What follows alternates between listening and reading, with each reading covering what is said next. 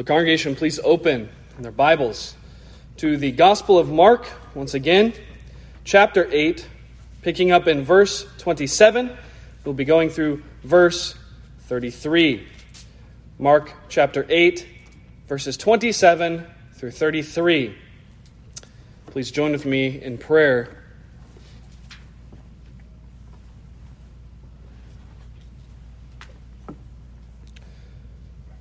Lord God, we once again ask for thy help. Holy Spirit, thou wouldst aid each of us to hear thy word. Lord, thou wouldst help me to preach, expound, apply thy word, to also hear it as a member of the church. Lord, that we might be drawn to know thee more, to love thee more, to trust more in thy work, Lord Jesus. We would have greater reverence for the Scriptures which thou hast inspired. We would have greater trust in thee, more dependence upon thy Holy Spirit whom thou hast given us. Thou hast not left us comfortless, O God, but hast given us the Holy Ghost to strengthen us, equip us, prepare us, grant us peace and joy in believing. Lord, we stand in great need of thee every hour, especially when we come to tremble before thy word.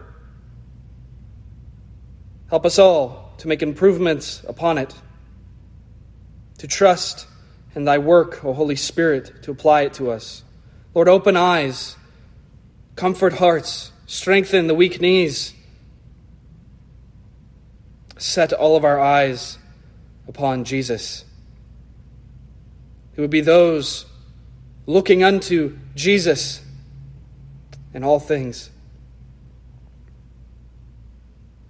The Lord rebuke Satan, that the good word be not taken from our hearts before it has taken root.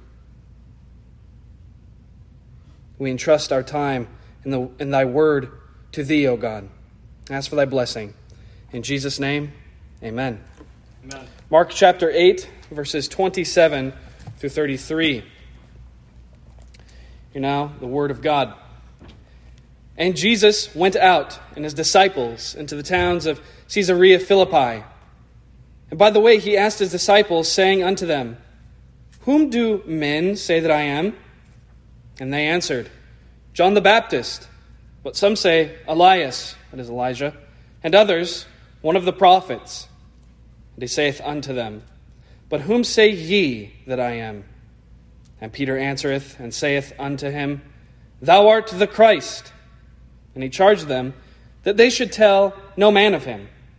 And he began to teach them that the Son of Man must suffer many things, and be rejected of the elders and of the chief priests and scribes, and be killed, and after 3 days rise again.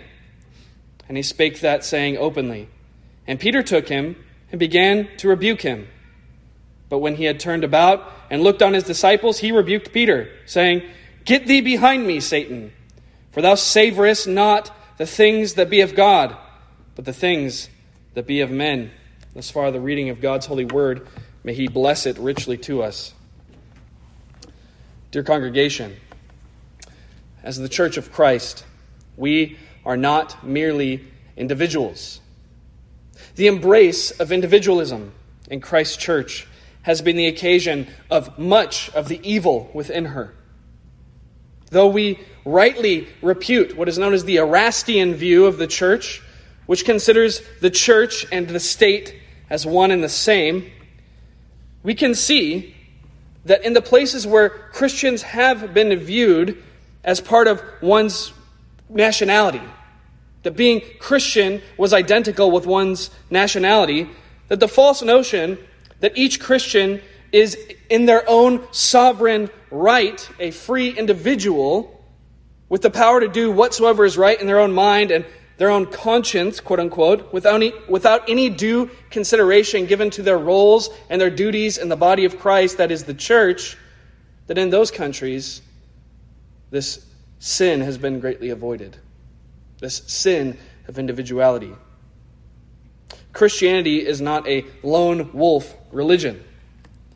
The Scriptures are not to be viewed as a wax nose in the hands of every individual, to be molded and turned any which way that one desires or deems best by their own interpretation, their own understanding, or their own conscience. Due consideration must be given to the work of the Holy Spirit working in and through the church. The Scriptures do not have sundry and diverse meanings, each according to the understanding of the reader. It's not up to the reader to determine the meaning, and every reader is going to have their own meaning, and each reading, each understanding of the Scripture is equally valid. That is not true.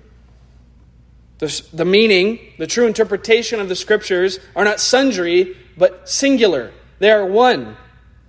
As the Apostle Peter tells us in 2 Peter 1:20 and 21, knowing this first, that no prophecy of the Scripture is of any private interpretation.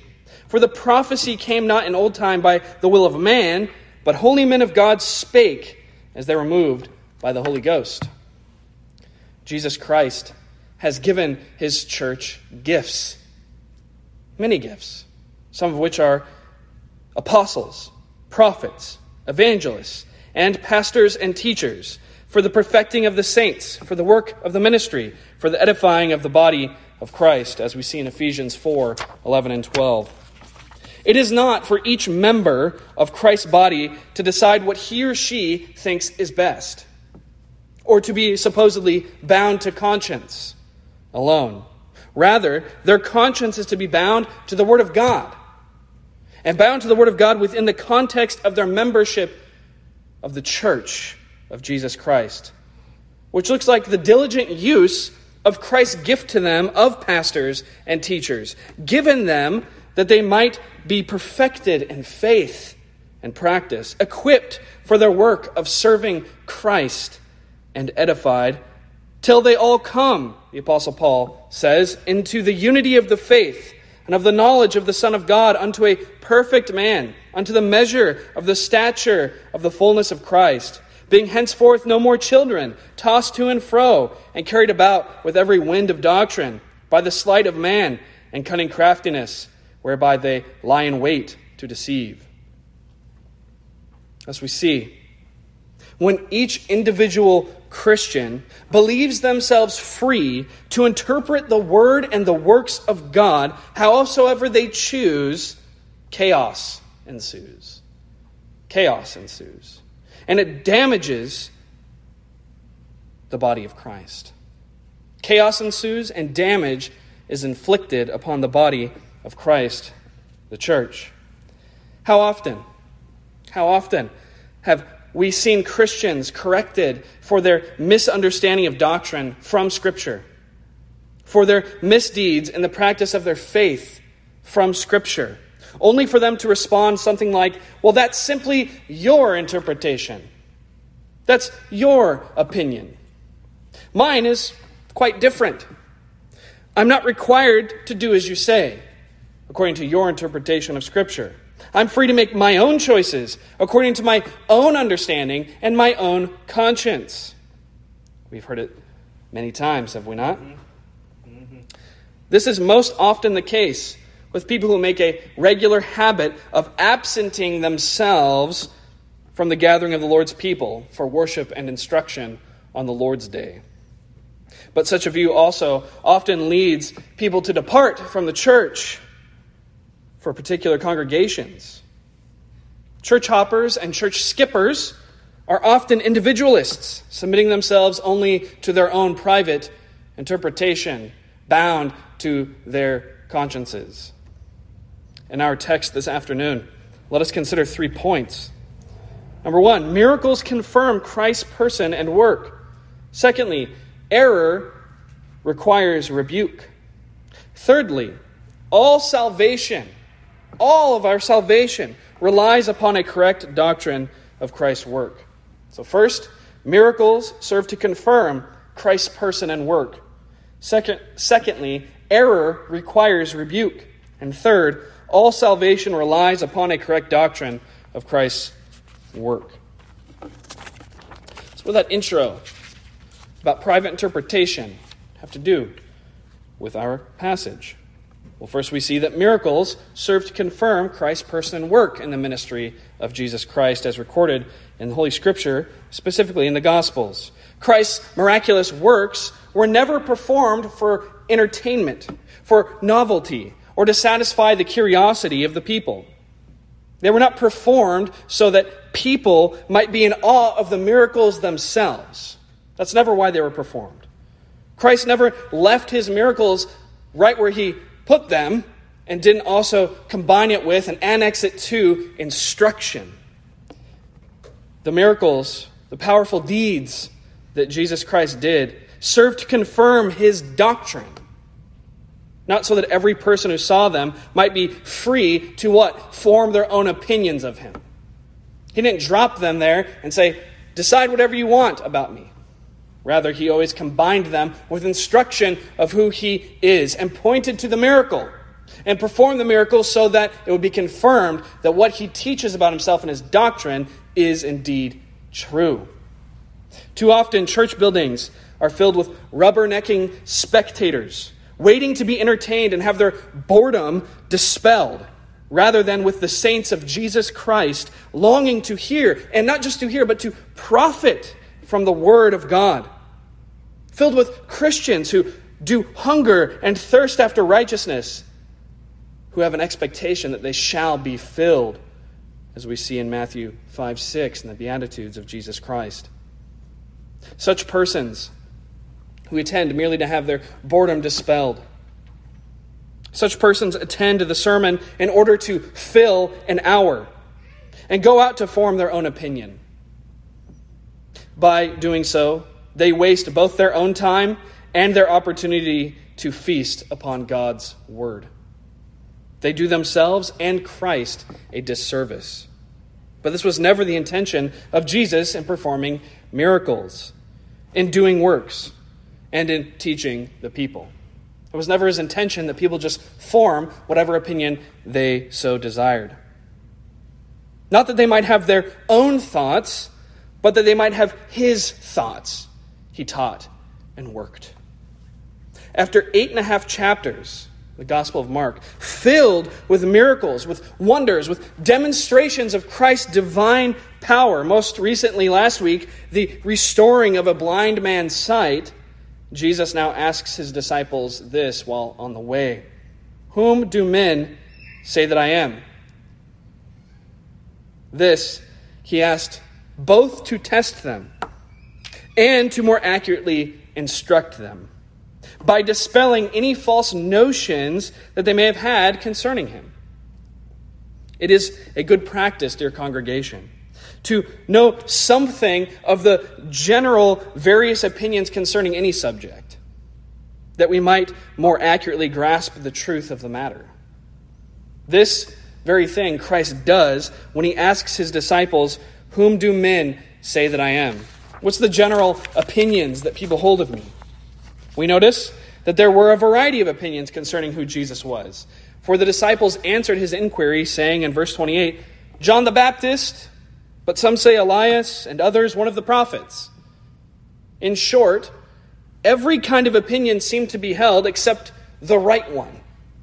Every opinion was held except that which was true. We see the same situation all around us today, don't we, dear congregation? Although in the West, even in America, general irreligion, agnosticism, and atheism are on the rise, still the vast majority of people in America and in the West consider themselves vaguely spiritual. They believe in some kind of higher power, some kind of God figure. And most consider Jesus to be an important religious figure. Thus, various opinions of Christ Jesus seem to abound, and they do. Even among professing Christians, evangelicals, the question, who is Jesus, is answered with sundry and often contradictory responses. A recent poll held a couple years ago shockingly revealed that 70% or more, I can't remember the exact number, of evangelicals answered yes to the question, is Jesus the first and greatest creation of God? They answered yes. These are people in Southern Baptist churches, non-denominational churches, Presbyterian churches, Reformed churches, evangelicalism broadly, Methodists, answered that Jesus is the first and greatest creature of God, not God himself. Undergirding all of this, these differing views, specifically within the church, is an erroneous sentiment that we are all free to form our own individual opinion of who Jesus Christ is. Here, the Lord Jesus turns to drive the point home to the bosom of his disciples, asking a follow-up question. And what does he say? But whom say ye that I am? Verse 29. No matter what errors those without the church hold, it's as if he said, whom say ye as my disciples within my church that I am? What has your time with me, seeing my powerful deeds, hearing my teaching, taught ye concerning me? Peter's response serves Christ's purposes of driving his point like an arrow tip deeper into the heart of the disciples. Peter answereth and saith unto him, Thou art the Christ. And then adding from Matthew's account, the Son of the living God. Peter answered and said, Thou art the Christ, the Son of the living God. Peter had answered rightly. Regardless of what the multitudes thought about Jesus in light of his powerful miracles and his teachings and his doctrine, his own disciples, the disciples of Jesus Christ, the church of Jesus Christ, is to believe and hold that Jesus is the Christ, the Son of the living God. That's what the church believes. That's what Christ's church believes. It is true that many profess the name of Christ, dear congregation. And many of those people that confess the name of Christ consider themselves Christians. They acknowledge that Jesus came into the world to save his people from their sins by grace through faith. And that they make a regular habit of attending church. That's true, especially in America. Millions of people. However, it remains a problem that many of such professors do not hold on to Christ experientially and personally. Experientially and personally. Vague ideas of Jesus still abound, even within the professing church. Very few, it seems, thoroughly realize that Jesus is very God, the one mediator, the one high priest, the one and only source of life and peace, their own shepherd, their own friend. Many give intellectual assent to Peter's doctrinal assertion that Jesus is the Christ, the Son of the living God, and that is the true doctrine of Christ, upon which Jesus says in Matthew 16, he will build, govern, and protect his church, against which the gates of hell will not even be able to withstand. But yet few combine this intellectual knowledge, this intellectual assent that they have of Peter's doctrinal proclamation, with true experiential acquaintance with Christ Jesus. Hence, it is why Christ here presses it home to their hearts and to ours also. The scriptures are written for our comfort, for our instruction. They're not merely accounts, historical accounts to read and think are interesting. Here, dear congregation, we rightly see that doctrine must be driven home to the heart of each individual in the church. Dear congregation, each person himself must personally confess, as well as personally, experientially trust that Jesus is the Christ, the Son of the living God, the Savior of the world. That is our duty. That's who the church is made up of. It's people who do that very thing. But notice, and here is the benefit of the King James Bible, Christ saith not, Whom say thee? Whom sayest thou that I am? Rather, he says, Whom say ye that I am? Not singular, but plural. He says to the disciples, Whom say ye, all, plural, that I am? And it is Peter that responds. True personal faith is and must be individual. Yet, it cannot be separated from the universal faith of the whole church. Whatever the church as a whole believes about Jesus Christ, the individual members within the church also believe that very thing. Else, they would not be members of the church, members of the body of Christ. There is a real place for the I as well as the we in Christ's church. And we see this demonstrated so beautifully for us in the Heidelberg Catechism. But as Christians, we can only rightly say I in the context of the church's we.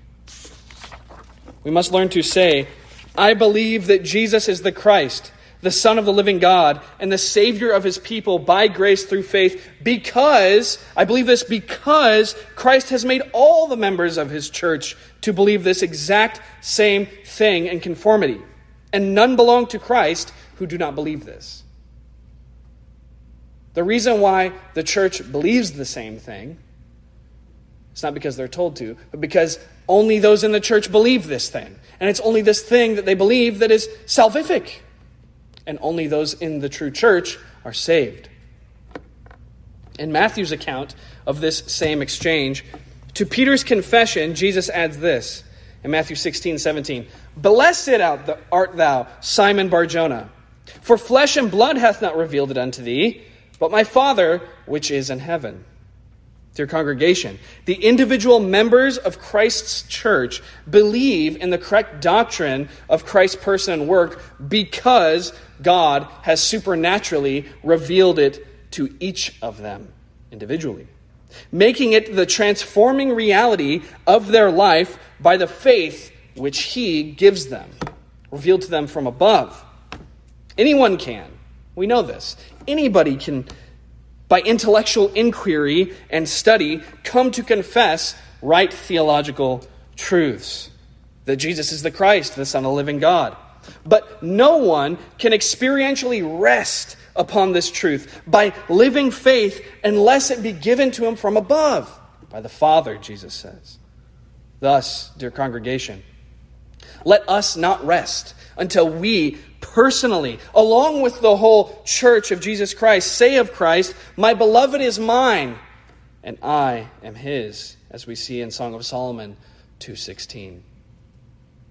Christ's miracles and teachings were not accomplished so that every individual might think whatever he wishes about it, having his own private interpretation of them. But as John writes, the Apostle John, these things were done, these miracles, these teachings were done and preserved for us in Scripture so that we might believe that Jesus is the Christ, the Son of God, and that believing we might have faith through his life, through his name. And that believing we might have life through his name. John 20, verse 31.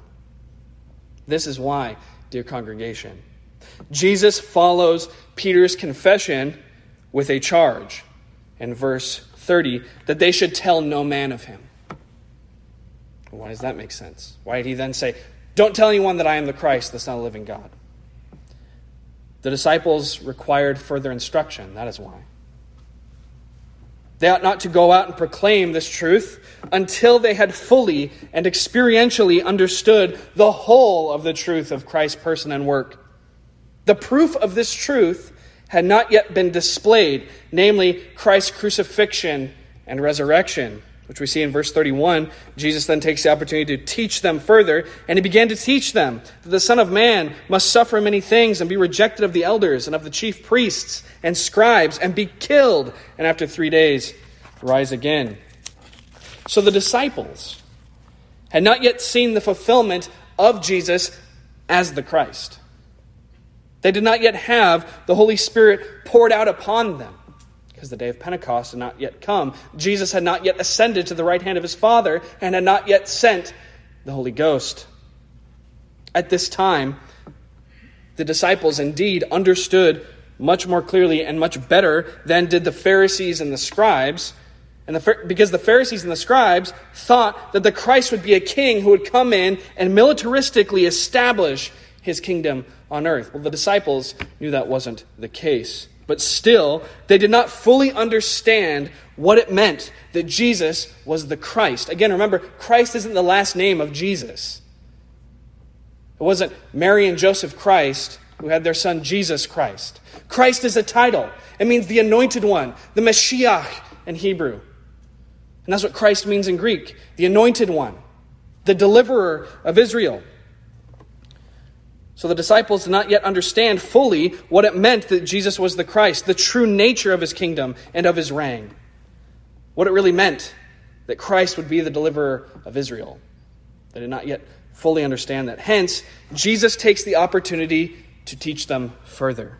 That he, the Son of the living God, as the Son of Man, must suffer many things and be killed, and after 3 days rise again. But the reality of the disciples' imperfect understanding is demonstrated by what we see next in our second point. Second, error requires correction, sometimes by severe rebuke. Peter confessed, the Apostle Peter here confessed the common profession of truth, which belongs to the whole church. You see, Rome, the papacy, errs here in saying that Peter was the Pope here, and it was Peter that is the rock upon which Christ builds his church. No, it was his profession of faith, the truth that Christ is the Son of the living God. Jesus is the Christ, the Son of the living God, who came to give himself for his people in order to deliver them from the punishment and wrath of God for their sins. So Peter confessed what was common to all of the disciples there, the truth that we believe thou, Jesus, art the Christ, the Son of the living God. But when Jesus took the opportunity to expound what it meant that he is the Christ, which we saw in verse 31, Peter took him aside and began to rebuke him, saying, "Far be it far from thee, Lord. This shall not be unto thee," combining also Matthew 16, verse 22 in this parallel. While the disciples knew that Christ's deliverance of Israel and the establishment of his kingdom would not be a militaristic one, they understood that. Yet they could not yet bear the idea that rather than a golden crown being placed upon his head, Christ should have a crown of thorns placed upon his head. They could not yet bear the idea that rather than being lauded with praises and thanksgiving, the Christ should be mocked. That rather than being received of the people, Christ should be betrayed and given over unto death. They could not yet understand that rather than being set upon a throne, the Christ would be set upon a cross and killed, to die a most dishonorable death. This, though true, was too much for the disciples to accept at this time. Hence he says, "Do not tell anyone about this." Let us learn from this, dear congregation, first, that good men, true, godly people, can easily and swiftly fall into error. All men, all people, even Christians, are subject to erroneous views of Christ's person and work. All people are subject, even Christians, to erroneous views of Christ's person and work. We must then, therefore, dear congregation, guard ourselves against this. How? The word of Christ, the word of God. As we see here, the word of Christ serves both as our defense and our offense against error. Paul says in Ephesians 6:17, "Take the sword of the Spirit," which is the word of God. Jesus illustrates this for us in our passage by giving the disciples his word in the form of a rebuke to Peter in verse 33. He says, "Get thee behind me, Satan, for thou savorest," that is, considerest, thinkest, not the things that be of God, but the things that be of men. Peter's mind, in other words, was not filled with the thoughts of God's truth. Rather, his mind was filled with thoughts of man's wisdom. God's wisdom, given to us in his word, dear congregation, must govern all of our thoughts and all of our conduct.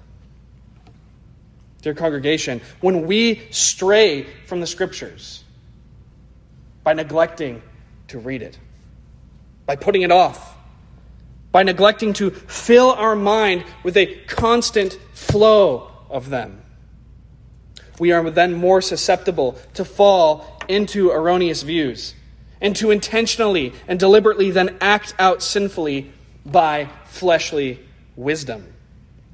The psalmist prays in Psalm 119:11, "Thy word have I hid in my heart, that I might not sin against thee." That's what the psalmist prays. When our hearts, dear congregation, when our hearts and our minds are not full of God's word, we are prone to think that we might know better than God. The Lord God has told us in Isaiah 55, verse 9, "For as the heavens are higher than the earth," Jehovah tells us, "so are my ways higher than your ways, and my thoughts than your thoughts."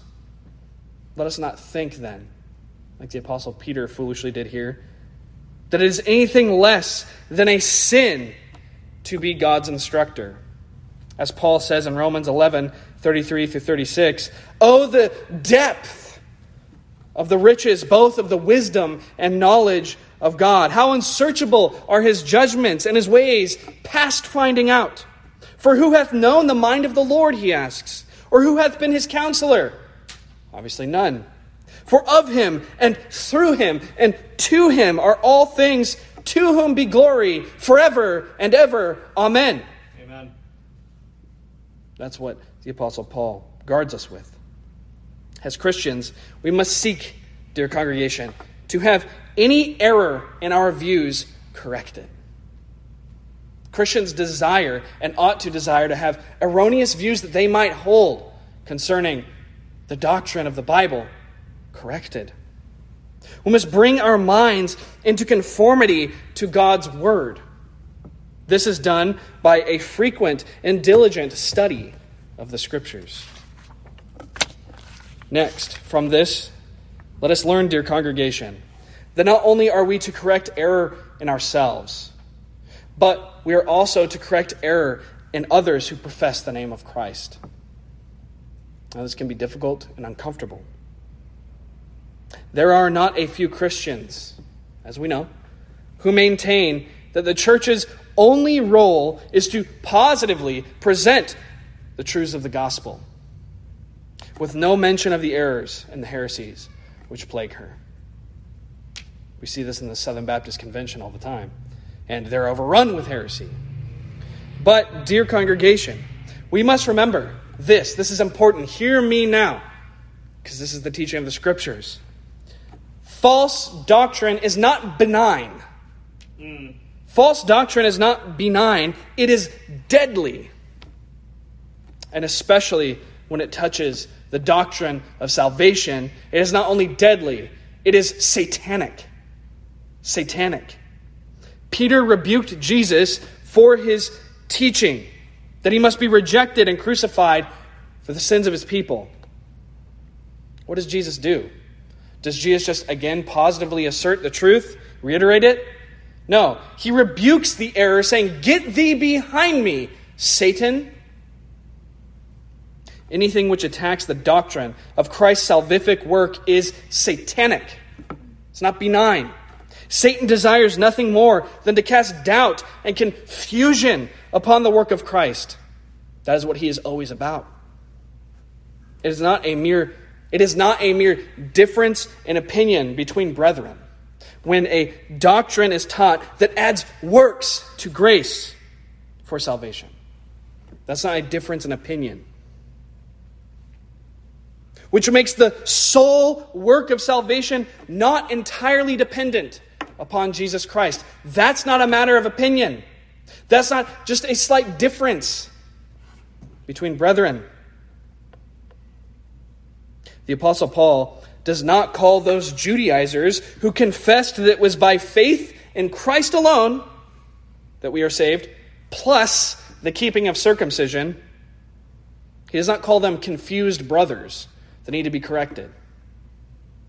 But rather, he plainly states that they preached another gospel, a false gospel, and that they were accursed and cut off from Christ. Galatians 1, 6 through 9. For Paul, their teaching, the subtle little addition, was equivalent to their removal from Christ. Dear congregation, please be bold and confident. Be bold and confident with love, no doubt, to confront and correct professing Christians in your lives who hold to error. Some errors, no doubt, must be talked through as brothers in the faith. Those we shouldn't go busting in the door, "Get thee behind me, Satan."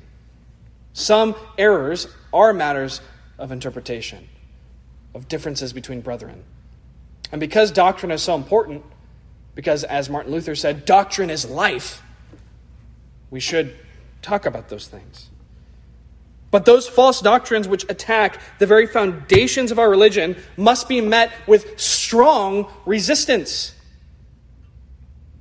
Strong resistance. They are not to be seen as differences in opinion, but as strong and destructive satanic delusions which damn souls to hell everlastingly and dishonor Christ, which is worse. Paul's counsel to Pastor Timothy applies to all Christians, not just to pastors, and certainly not just to Timothy. In 1 Timothy 4, 13 through 16, the Apostle Paul says this: "Give attendance to reading, to exhortation, to doctrine. Meditate upon these things. Give thyself wholly to them. Give thyself wholly to them, that thy profiting may appear to all. Take heed unto thyself and unto the doctrine. Continue in them, for in doing this thou shalt save both thyself and them that hear thee." That's his counsel to Timothy, to pastors, to all Christians. That we take heed unto ourselves. Don't trust yourself that you know accurately. We must give ourselves wholly to understanding what the Scriptures teach. Sound doctrine. Dear congregation, we must understand this whole issue of false doctrine is a matter of life and of death, of heaven and of hell, of Christ being glorified and Christ being dishonored. By confronting damnable heresy, we may be used of God to turn a soul out of the way of hell and into the way of everlasting life through Christ Jesus our Lord. And what an honor it would be. Notice that the damnable error, which required such harsh rebuke, came not from the Pharisees. Who did it come from? Not from those without, but from the much beloved Peter, one of the three closest disciples to Christ. From Peter, beloved Peter said this. So too, we must remember that Satan, as the Scriptures say, often transforms himself into what? A minister of righteousness, into an angel of light, and promotes error through those who profess to be part of the church.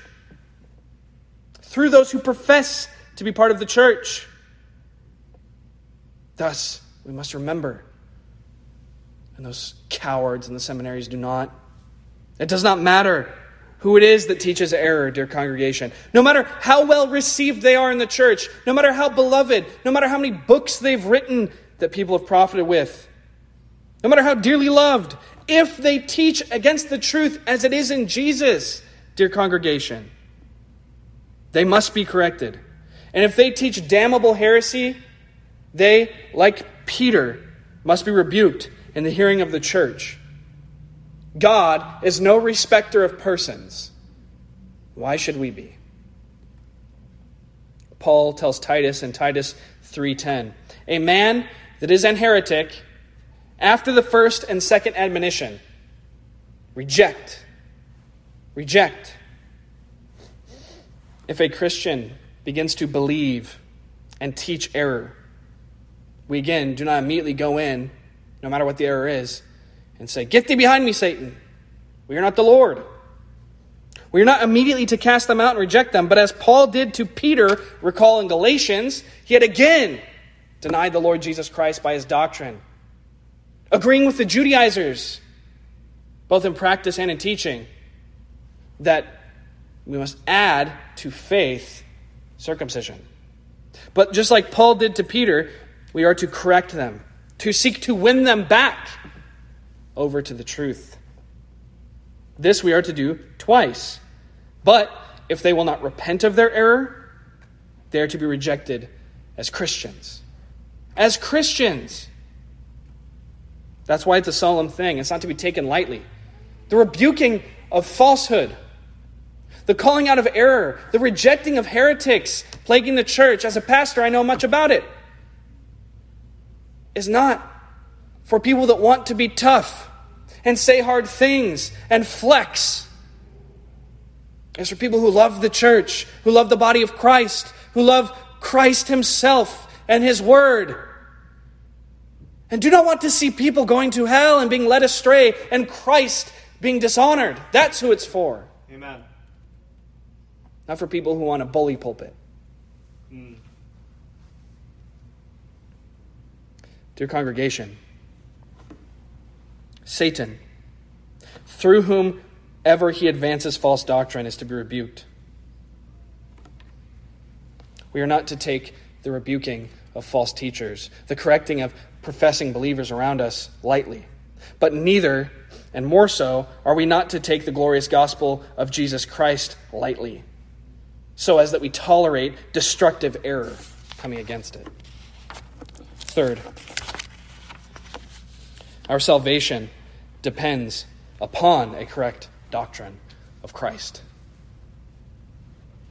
Dear congregation, the reason all of this is so vital, the reason Christ tested his disciples' understanding of the doctrine concerning himself, comparing what is true, namely Peter's confession, with that which the common errors of the people held,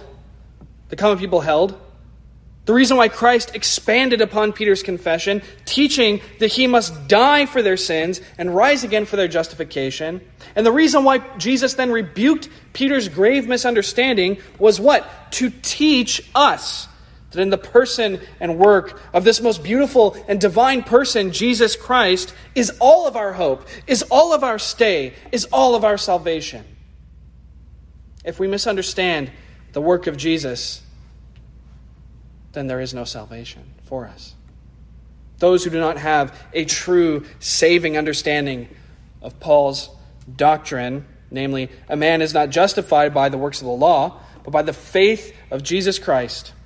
Even we have believed in Jesus Christ, that we might be justified by the faith of Christ, and not by the works of the law. For by the works of the law shall no flesh be justified. Those who do not understand that can never say with Paul, I am crucified with Christ. Nevertheless, I live, yet not I, but Christ liveth in me.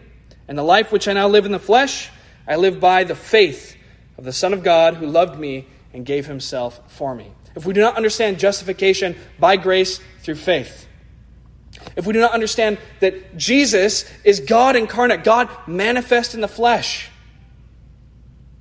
then we can never say that we are united to him, that we are individuals in his church, whom he has redeemed, his bride, whom he has washed with his blood and with the pure water of his word.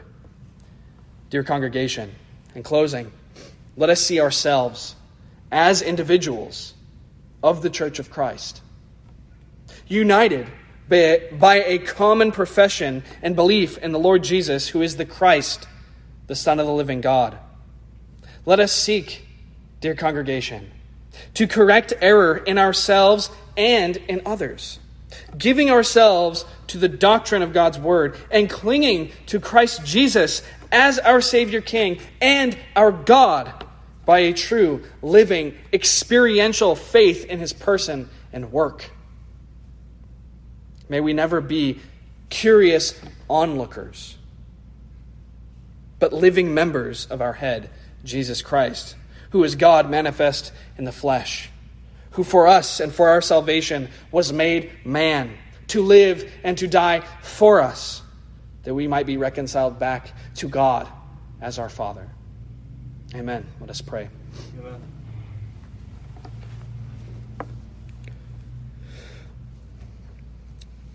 Lord Jesus, we thank Thee. Heavenly Father, we approach Thee by the blood of Christ, Thy Son, by the power of Thy Holy Spirit, which emboldens us. We come to Thee. Ask, O God, that our minds would be conformed to Thy Word. That we would understand more rightly, more correctly, the doctrine of Thy Son, Jesus Christ, of His person and His work. We ask, God, for Thy help, Thy aid. Cause us to be more diligent in reading the Scriptures. Cause us to be more diligent in prayer, more diligent in attending the means of grace, more diligent in caring for Thy church, of whom we are individual members. We love Thee, we praise Thee, we ask for Thy help. Continue to apply this word to us throughout the week. In Jesus' name, amen. Amen.